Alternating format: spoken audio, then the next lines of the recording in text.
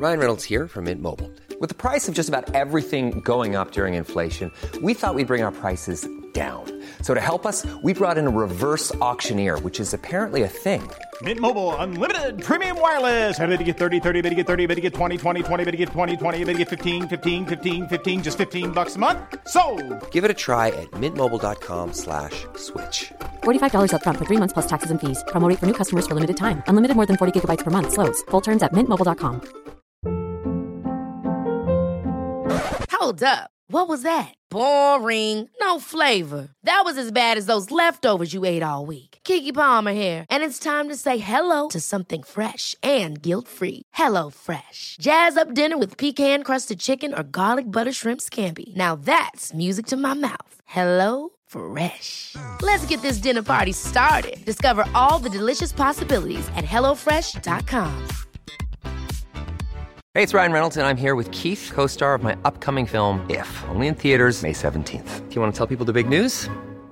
All right, I'll do it. Sign up now and you'll get unlimited for $15 a month and 6 months of Paramount Plus Essential Plan on us. mintmobile.com/switch. Upfront payment of $45 equivalent to $15 per month. Unlimited over 40 gigabytes per month. Face lower speeds. Videos at 480p. Active Mint customers by 531.24 get 6 months of Paramount Plus Essential Plan. Auto renews after 6 months. Offer ends May 31st, 2024. Separate Paramount Plus registration required. Terms and conditions apply if rated PG. Hi, I'm Zibby Owens, and you're listening to the award-winning podcast, Moms Don't Have Time to Read Books. If you like this podcast, you will love my new anthology called Moms Don't Have Time to Have Kids. Check it out, and you'll hear from 49 authors about all sorts of things moms don't have time to do. All the authors have been on this podcast. Also, check out my TikTok, @with Zibby and Tracy, my other podcast, Sex Talk with Zibby and Tracy. Check out Moms Don't Have Time to Write on Medium. And of course, my new publishing company called Zibby Books. And now back to our daily author interview site and a quick hello from some of my kids. Hi. Hi. Hello. Enjoy the show. Sarah Ruhl is the author of Smile, The Story of a Face. And this is my interview with Sarah as part of the Temple Emmanuel Stryker Center Women on the Move event series, which if you aren't familiar with, you should be, because I help run that series with Marjorie Schuster and moderate some of the events. Sarah is a playwright and writer of other things. Her 10 plays include In the Next Room, or The Vibrator Play, The Clean House, and Eurydice. She has been a 2-time Pulitzer Prize finalist, a Tony Award nominee, and the recipient of the MacArthur Genius Award. Her plays have been produced on and off Broadway, around the country, internationally, and have been translated into over 15 languages. Her book, 100 Essays I Don't Have Time to Write, was a Times Notable Book of the Year. By the way, I wish I had written that book. Her other books include 44 Poems for You and Letters from Max with Max Ritvo. She has received the Steinberg Award, the Sam French Award, Feminist Press Under 40 Award, the Playwright of the Year for the National Theater Conference, the Susan Smith Blackburn Award, the Whiting Award, the Lilly Award, and a PEN Award for Mid-Career Playwrights. You can read more about her work at sarahruhlplaywright.com. She teaches at the Yale School of Drama, and she lives in Brooklyn with her husband, Tony Charuvastra, a child psychiatrist, and her 3 children. Hi, Sarah. How are you? Hi, good. How are you? I'm so excited to be interviewing you today. I have multiple versions of your book. I'm hardcover and galley. I was so excited about it. I've been shouting it from the rooftop. So I'm delighted to talk to you about it. I guess I don't have the sign, so that'll be the next on my list of acquisitions. I can send you a sign if you have room. Well, why don't you tell people listening, in case they haven't read your book yet, basically what it's about and the experience that led you to write this book. So the book is about a metaphysical and medical odyssey I had over the past 10 years after I had a high-risk pregnancy with twins, and they were miraculously born healthy. I developed a condition called Bell's palsy, where this nerve on this side of the face, the cranial nerve, is paralyzed, and most people get better really quickly. And for me, it was a 10-year long odyssey. And the book is a reflection on what it feels like when your smile sort of walks off your face and wanders around in the world. And in a way, I feel like the whole book was a prayer in a way to ask it to come back and also to make sense of what happened to me. Yes. Well, the book was great on so many levels. One, your experience of parenthood, the anxiety, the risks, the the pictures of, your kids throwing up, like how open you were about it. And also your honesty from the very beginning that you were worried about your career and how kids would how you would fuse the two and not lose your ability to be a playwright and produce and be in all the rehearsals and all of that. Can you talk a little bit about sort of the impending news when you found out you were also expecting twins after you already had a daughter? Yes. And you're the mom of twins too, right? I am the mom of twins, and I related very much to that. And I was also on, some bed rest, had some complications as most twin moms do. So yes. So the twins were a bit of a surprise. They were spontaneous. And I had sort of thought 1 or 2 children I could manage with my writing life. But when I found out I was having twins, it was, a happy, abundant shock. And at the time, I was about to have my first play on Broadway called In the Next Room or the Vibrator play. So I was very, very pregnant through that whole rehearsal process. And, the theater isn't actually really built for children or families. And I think after I had my first daughter, Anna, who's 15 now, I had learned how to write and go to rehearsals with one child. I would sort of haul Anna to the green room and I would set up a pumping station and we had a rhythm. And with twins, the rhythm was very different. I remember after they were born, I had this play Orlando, which is an adaptation of the Woolf novel. And it's about gender to some degree. And I would bring first one baby one day and then the next, so I could keep my milk supply up. But bringing 2 seemed overwhelming in a rehearsal room.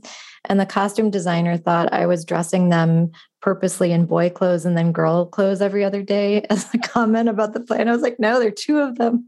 It's a boy and a girl. I remember having to do that too. I was in like a new baby group and I would bring one at a time. And then the next week I would bring a different one because I couldn't figure out how to manage that. Yeah. It's a lot to manage too. I mean, I think when I found out I had Bell's palsy, I was with a lactation consultant who was teaching me to do something called the football hold, which maybe you've done where you carry, you hold 2 of them and breastfeed them at the same time, which, I'm not terribly athletic. So the football hold sort of eluded me. But you did it for a year, by the way, you said in the book. That's amazing. I mean, did do it for a year. To you. Yeah, no, I could not do that. But anyway. I do find mothers of twins, it's a little bit like going through battle. I feel like you meet each other and there's a lot to talk about because it is sort of motherhood in extremis. Yes. I started with twins. So then I had a single daughter after, and I was like, oh my gosh, one baby. This is going to be a piece of cake. Did it seem breezy after that? It did. It was so easy. I was like, oh my gosh, she could just come with me everywhere. And it's just her. And she happened to be an easy baby. And anyway, we're getting off topic, but yes. Yeah. It's sort of the topic, but yes, carry on. Well, the topic is not me, so we'll go back to you and your book and your story. One way that you captured the reader's attention right away is sort of the intensity of your experience giving birth and the NICU and just the fear, right? The fear that haunts any parent over something happening that's out of your control to your children, either when they are tiny or when they are adults. It doesn't seem to go away, but yours was so magnified because of the twins and what really happened and your husband being a doctor. And talk about the moment when you were about to leave the NICU. And I know you have a section you can read about that too. Sure. Yeah. So just going back for a moment, I had something called cholestasis of the liver, which is why the pregnancy was so high risk. I mean, twins pregnancies are a little bit high risk anyway. And then I was on bed rest and that was very Victorian. And then cholestasis of the liver, if you don't know what it is, it's bile is leaking into your bloodstream, causing an intractable itch that's really quite torturous. But the worst part is the anxiety because it can kill the babies. So they deliver you right at 36 weeks to make sure the babies survive. So I can just read a little chapter. And I couldn't believe, by the way, that the doctors would not believe you. You were like, I think I have this. Please test me. I've diagnosed myself. And they were like, no, you're fine. And of course you were right. Well, it's very rare. And I was working from a website called itchymoms.com, which didn't maybe sound very like it had expertise behind it, but I think they've changed their name since then. But thank God for it. I mean, it really was through this network of women that I knew what was happening to me. So the babies miraculously were delivered. And then They were rushed to the NICU. They had breathing episodes. They were a little bit early. And then I got Bell's palsy. So this is a little scene of me going to the NICU with my frozen face. We sped to the NICU in the ice and cold. Once there, I saw William in his little plastic box breathing. "Where's my daughter?" I asked. "You mean baby B?" the nurse replied. "Yes, Hope. She's sicker than your son, so she's over there." "Sicker than? What does that mean?" I asked. "I don't know," she said. "You'll have to ask the doctor when he rounds." Hope was in a little plastic box attached to monitors. I wanted to take her out, hold her, feed her. There was a bottle of formula on top of her plastic box, even though I was breastfeeding. I asked if I could move her closer to William so I could feed them both. The nurse said, "No, we don't have enough chairs." I spent some time feeling angry at the nurses for not having chairs. I wasn't yet used to my frozen face, and I realized I didn't know how to be ingratiating with strangers without smiling. How does one do that, especially if one is from the Midwest, where a smile is almost a prerequisite for citizenhood? They hand them out along with lollipops at the bank. Nice, big, untroubled smiles that you have to undo when you move to New York. I once read that Americans smile more because we are a heterogeneous country of immigrants, that we don't always speak each other's language, so we smile to signal friendliness to those who are beyond kin. In any case, I tried to make friends without smiling in the NICU. I met another mother who had twins the same day I did. She'd had a C-section. Her husband wheeled her in a wheelchair to visit her babies. In the waiting room of the NICU, Orthodox Jewish men prayed. I can still see them now in prayer shawls, davening. It was the only thing that made all the machines bearable, the human swaying to the internal sound of hope.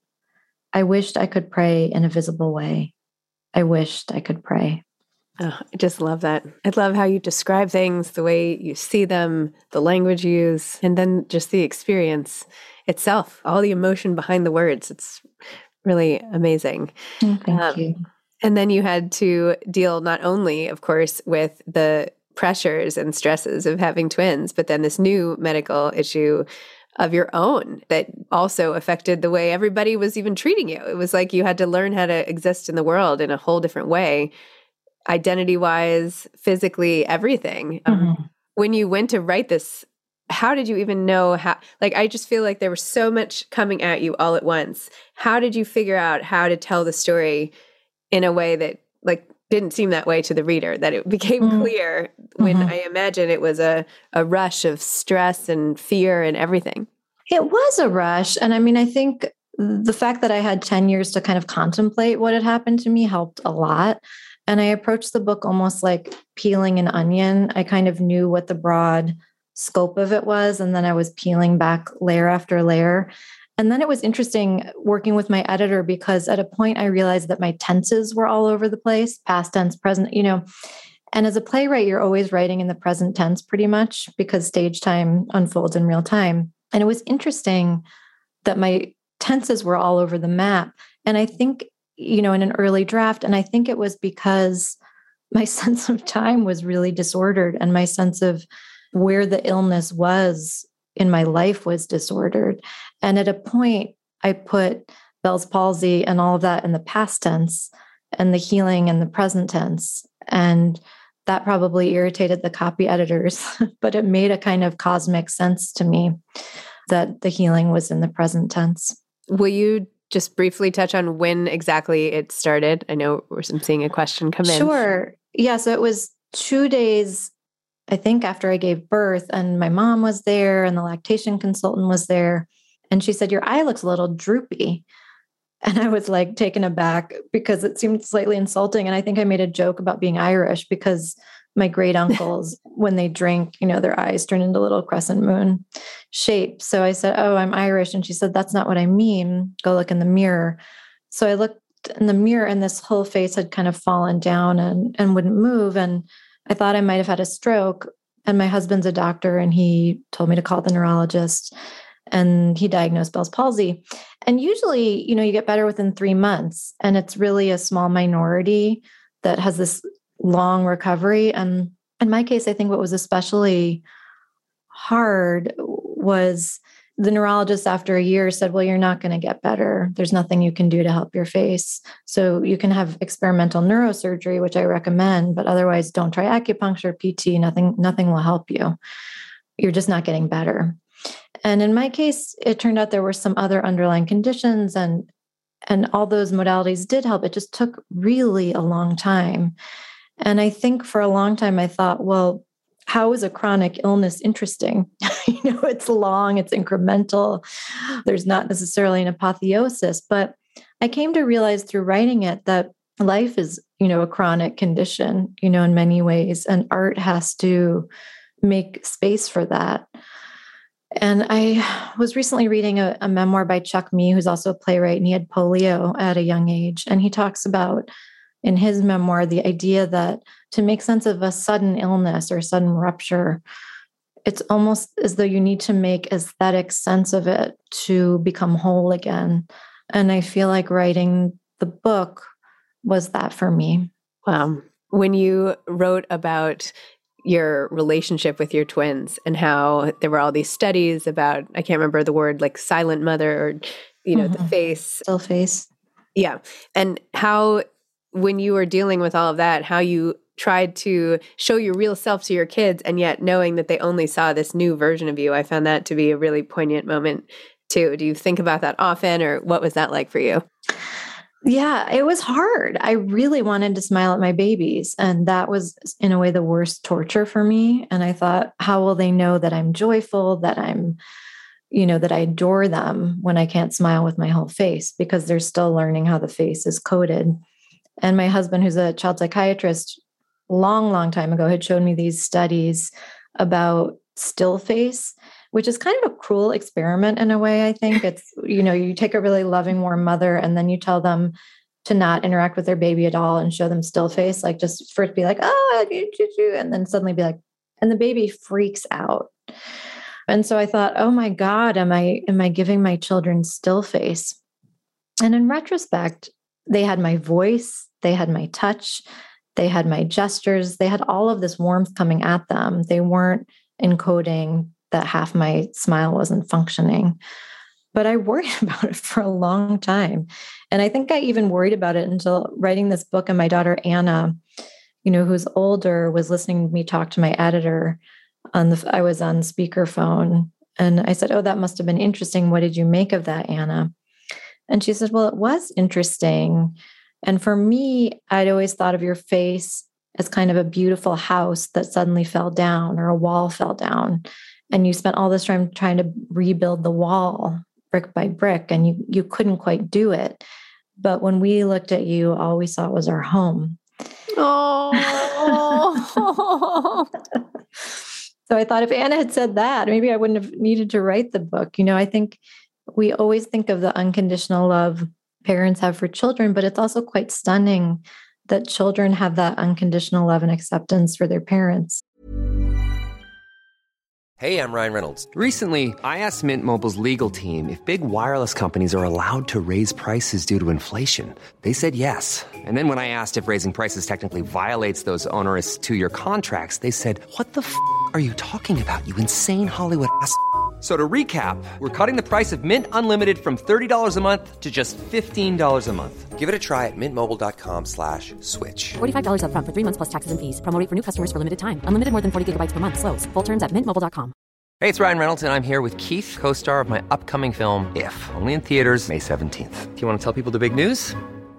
All right, I'll do it. Sign up now and you'll get unlimited for $15 a month and 6 months of Paramount Plus Essential Plan on us. mintmobile.com/switch. Upfront payment of $45 equivalent to $15 per month. Unlimited over 40 gigabytes per month. Face lower speeds. Videos at 480p. Active Mint customers by 531.24 get 6 months of Paramount Plus Essential Plan. Auto renews after 6 months. Offer ends May 31st, 2024. Separate Paramount Plus registration required. Terms and conditions apply if rated PG. This episode is sponsored by BetterHelp. Sometimes we all have stuff we need to get off our chests. Even if we don't think it's interfering with our daily life, there are some things you just haven't processed, be it grief or trauma, eating disorders, anything. It might be time to work on those things, and I have a solution for you. Therapy. Online therapy by BetterHelp. It's designed to be convenient, flexible, and suited to your schedule. I took the brief questionnaire online where there were, 20 questions. It didn't take long at all, maybe 3 minutes. And then I got matched with a therapist who could help me work on whatever. I picked trauma because even though it happened in 2001, I am somehow still not over the loss of my friend on 9/11. And it is what it is. BetterHelp is going to help. And I am so excited, especially because with my special code, instead of $80 a month, it is 10% off, $72 a month, which is so much less than traditional therapy. And you'll get a perfect therapist for you. There are 35,000 therapists to choose from, so you'll find the right one. Get it off your chest with BetterHelp. Visit betterhelp.com/momsdon'thavetime today to get 10% off your first month. That's BetterHelp, HELP.com/momsdon'thavetime. It's true. That was so beautiful. Oh my gosh. What you said a minute ago, keeps going through my head about the doctors, again, sort of not recognizing or giving you the wrong information. And after a year telling you wouldn't get better. And it makes me think of when you saw that one acupuncturist who said that perhaps the first person you saw had actually damaged the nerve and that it would take a while to recover. Do you believe that or not? I have no idea. I mean, I've seen so many Eastern medicine specialists at this point. I was lucky to be able to do that. And it's hard for me to make sense of what was helpful, what was not helpful. I mean, I think for sure physical therapy was helpful to me. And I didn't try that until really 10 years in. I tried it too early on. And, I talk about in the book going early on to a physical therapist. And he told me to make expressions in the mirror that I really couldn't make. And so I kind of looked like Cosmo from Singing in the Rain, if you've ever seen that scene where he's like, making really insane expressions. And the physical therapist friend was like, dude, that's insane. And took a picture of me without my permission, making, really strange expressions while trying to smile. So for that reason, I didn't try again until a decade later. And when I did, it was with a woman who had Bell's palsy. And she really mirrored my face and smiled with me. And it made such a huge difference. And I feel like it was so therapeutic emotionally, but also physically, trying to retrain those muscles with her. I loved in the book too, how you show your relationship with your own mother and how you idolized her and her career and how she also had Bell's palsy. And how even that one scene where she was sitting next to you in the audience when you were watching your own play, and she said something like, "Are you displeased with this?" And you said, "No, I'm not displeased. I can't move my face." And how she came in and helped. How do you think this has affected your relationship, or has it? Or maybe that's too hard to even know, but I don't know, but I could read a little passage that you had asked about my mom, if you want. Sure. Yeah. Yeah, so my mom had Bell's palsy too, but recovered more fully and quickly than I did. After my mother's 2-month retreat from the world, her face got much better. It's hard to know where my mother ends and I begin. Isn't that the story with so many mothers and daughters? I remember when I was little, she taught me what a Venn diagram was. We were on a train from Chicago to Texas to see my cousins. In the dining car on a napkin, my mother carefully drew 2 circles, showing me the overlapping section. What do these 2 circles have in common? Here, she said, pointing. I was fascinated by the logic of that diagram. Mothers and daughters, 2 circles, and the all-important bounded sections where they are complete unto themselves. Daughters perhaps have a tendency to point out the differences, mothers to point out the commonalities. My mother and I both love theater, both love books, both were afflicted by Bell's palsy, and also the bounded section, where 2 are not alike. She recovered. I love that. This is great. All these favorite parts of mine. I need to hear you reading them. I know I don't have to go back and listen to the audiobook as well. But how did your relationship, did you ever feel like this unspeakable annoyance that she improved and you did not? Or was that just off the table? I feel like No, I don't think so. I think it was more mysterious. Why am I not getting better? Why am I not getting better? People are supposed to get better. My own mother got better. Why am I not getting better? I think it was more that. Wow. Tell me a little bit more about how you even got started being a playwright and how you achieved all that success and Like, where did that begin? And did you ever write these types of essays that sort of became this memoir? Was that a form that you experimented with also, or did you go straight to playwriting, or what happened? Mm-hmm. So I always wanted to be a writer from a young age, but not necessarily a playwright. But speaking of my mother, she's an actress, and she used to take me to rehearsals when I was little. So that world was familiar to me, and I understood it, but it seemed like too decadent and fun to actually have that be your job. And it wasn't until I met Paula Vogel, who was my teacher at Brown, that I really considered a life in playwriting. And Paula was one of those incredible mentors who not only teaches you substance, but also is an example of how to live as a writer in the world. So studying with Paula, I really started writing plays in earnest. And you asked about the essay form. I mean, I never stopped writing essays, I guess, or poetry. I really started as a poet. And after I had the twins, I wrote a book called 100 Essays I Don't Have Time to Write. Oh, I have that. Yes. You do? I have that. Yeah, it's right. Yes, I have it right there. It's in your white section. What's that? It's in the white section. Yes, it is. Yeah. Because time was so disordered when I had the twins, I just wanted to write little distilled essays. I mean, in terms of your moms don't have time to read thing, it's perfect. People can read it on the toilet because they're really micro essays, or you can read it before falling asleep. And the form was really for me, can I have a thought in the morning and retain it until I have time in the day to write it down?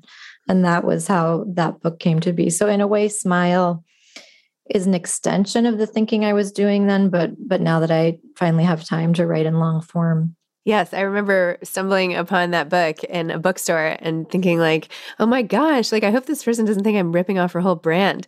Oh my God. Yes, I forgot all about that. But yeah, I loved the book. And it is great to have sort of snackable bits, right? And books that you can dive into and stay, and bits you can pop in and out of, and just getting that sort of hit is great. Like I love just a snippet or whatever. I think that's like... Well, I think I've been talking to writer friends recently who say they have reader's block, which I think is interesting. Like it's a new corollary of writer's block. And I think it's part of the disordered attention we have with phones and the 24-hour news cycle. It's very hard to take in long form and truly get absorbed. So I do love a short essay. I love reading poetry. I love reading, in the little moments you have in the day. I have this new anthology out, Moms Don't Have Time to Have Kids, and it's the same thing. I'm like, you can read it and you can read each essay in 3 minutes. It's all authors from my podcast. So, but I think you're right. I think that, on TikTok, they had to shorten the videos, right? From like 11 seconds to 8 seconds or something like that, because they couldn't keep people's attention for 11 seconds. It's crazy, especially I have teenagers. My twins are 14 and a half at this point. And it's hard to be like, oh, wait, stop that and sit down and like immerse yourself in a book. And it might not get good for 100 pages, but you're going to stick with it. They're like, what? Yeah, I wonder how the brain will change. I mean, with theater as my primary mode, I'm really attuned to presence in time and space and, abandoning the world at the door of this darkened theater and letting yourself be in another place for 2 hours. And it's one of the few places where we do it. And I have this opera at the Met right now that's an adaptation of an earlier play of mine, Eurydice. And the director doesn't let anyone have phones or electronics in the room rehearsing.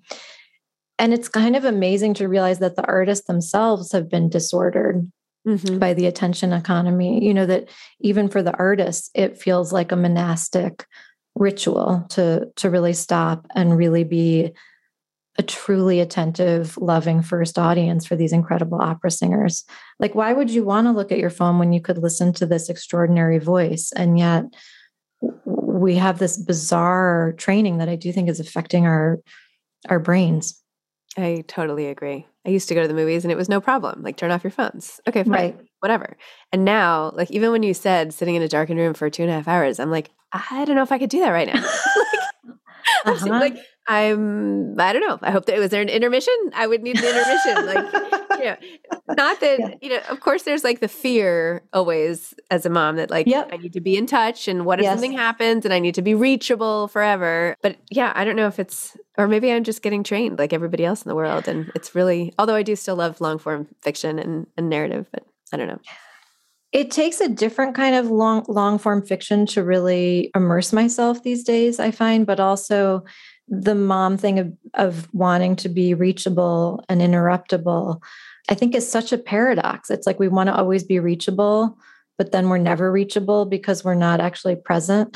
It's like, oh my gosh, I was sitting right here. I shouldn't even admit this. My daughter was sitting on the couch behind me and she was doing her homework and I was here and she was trying to talk to me. And she's like, I'm just trying to like spend time with you, Mom. And I was like, no, I'm right here. I was like, I'm right here.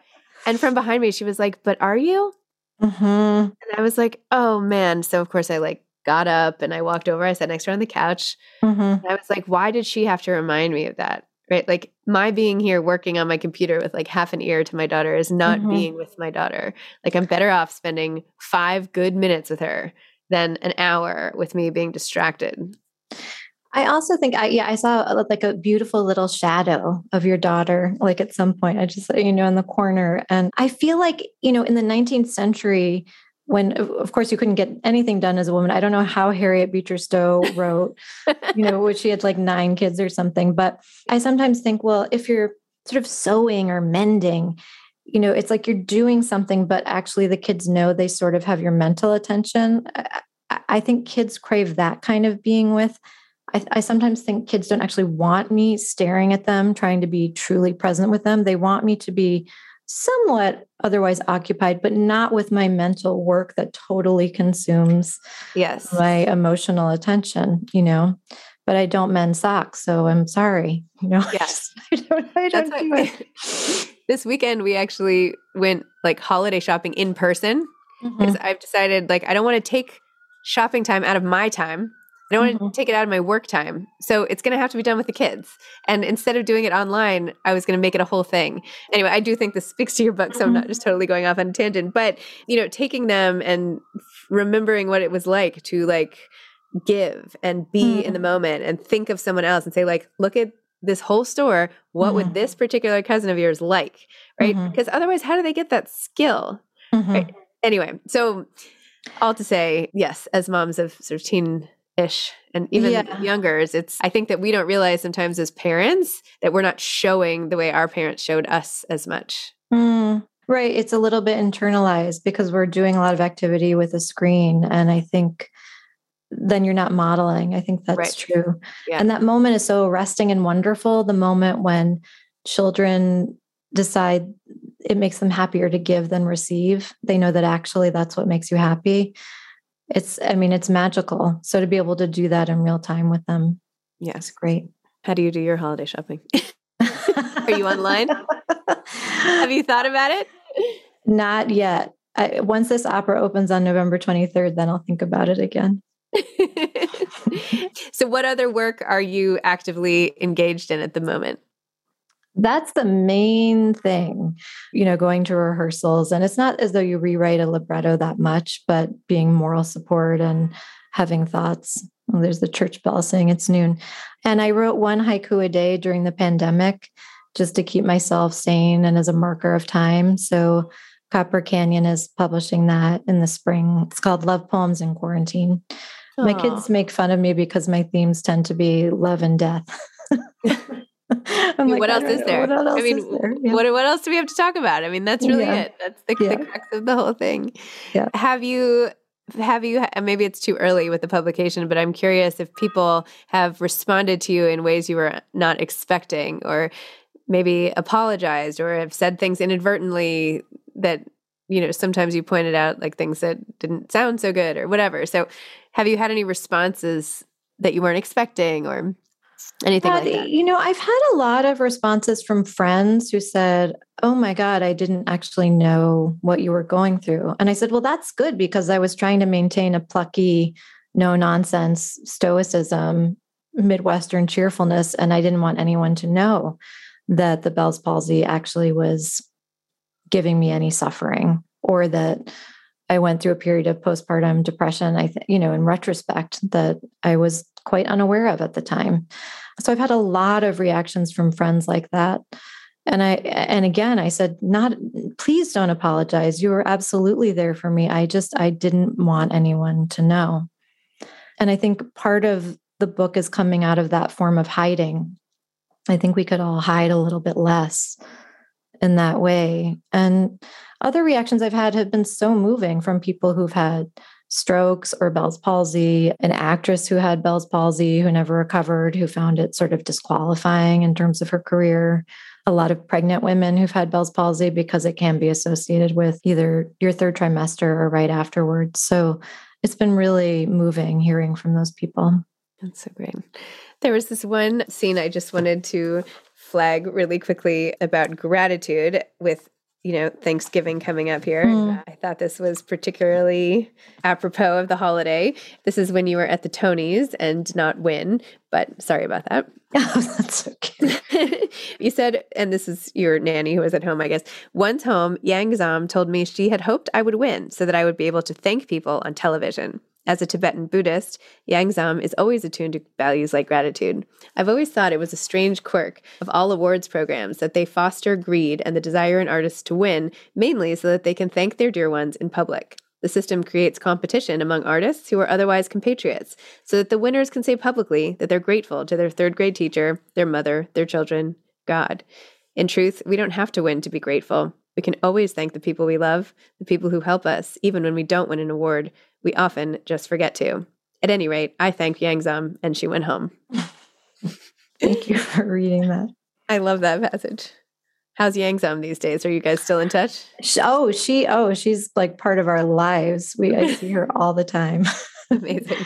I feel like once I had twins, I kind of gave up feeling like I could do everything myself. Yes, there is something to admitting complete defeat. Yeah.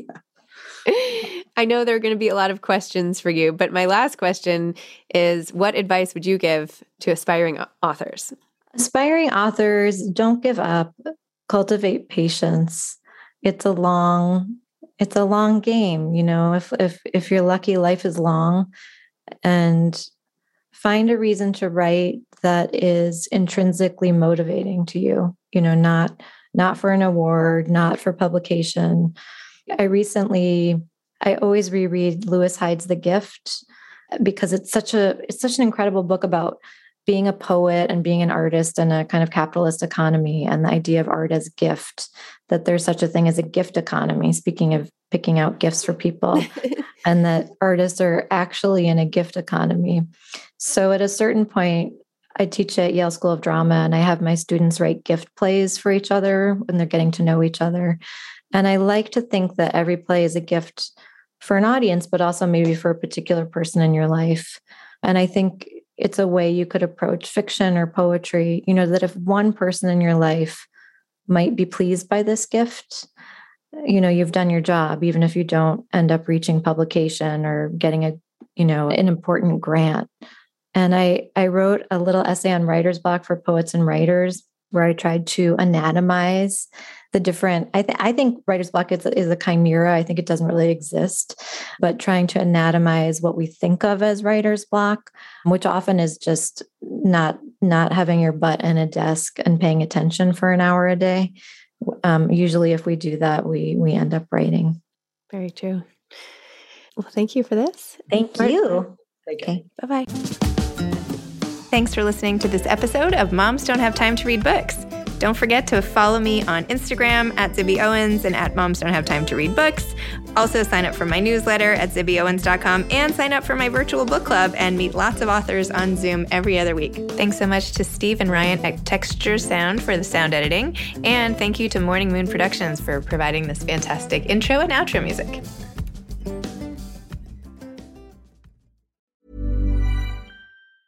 Ever catch yourself eating the same flavorless dinner 3 days in a row?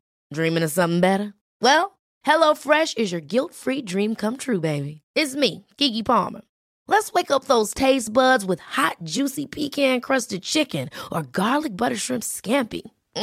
Hello Fresh. Stop dreaming of all the delicious possibilities and dig in at HelloFresh.com. Let's get this dinner party started. Hi, I'm Daniel, founder of Pretty Litter. Did you know cats tend to hide symptoms of sickness and pain? I learned this the hard way after losing my cat, Gingy. So I created Pretty Litter, a health monitoring litter that helps detect early signs of illness by changing colors, saving you money and potentially your cat's life. Pretty Litter is veterinarian developed, and it's the easiest way to keep tabs on your fur baby's health right at home. Go to prettylitter.com and use code ACAST for 20% off your first order and a free cat toy. Terms and conditions apply. See site for details. Even when we're on a budget, we still deserve nice things. Quince is a place to scoop up stunning high-end goods for 50 to 80% less than similar brands. They have buttery soft cashmere sweaters starting at $50, luxurious Italian leather bags, and so much more. Plus, Quince only works with factories that use safe, ethical, and responsible manufacturing. Get the high-end goods you'll love without the high price tag with Quince. Go to quince.com/style for free shipping and 365-day returns.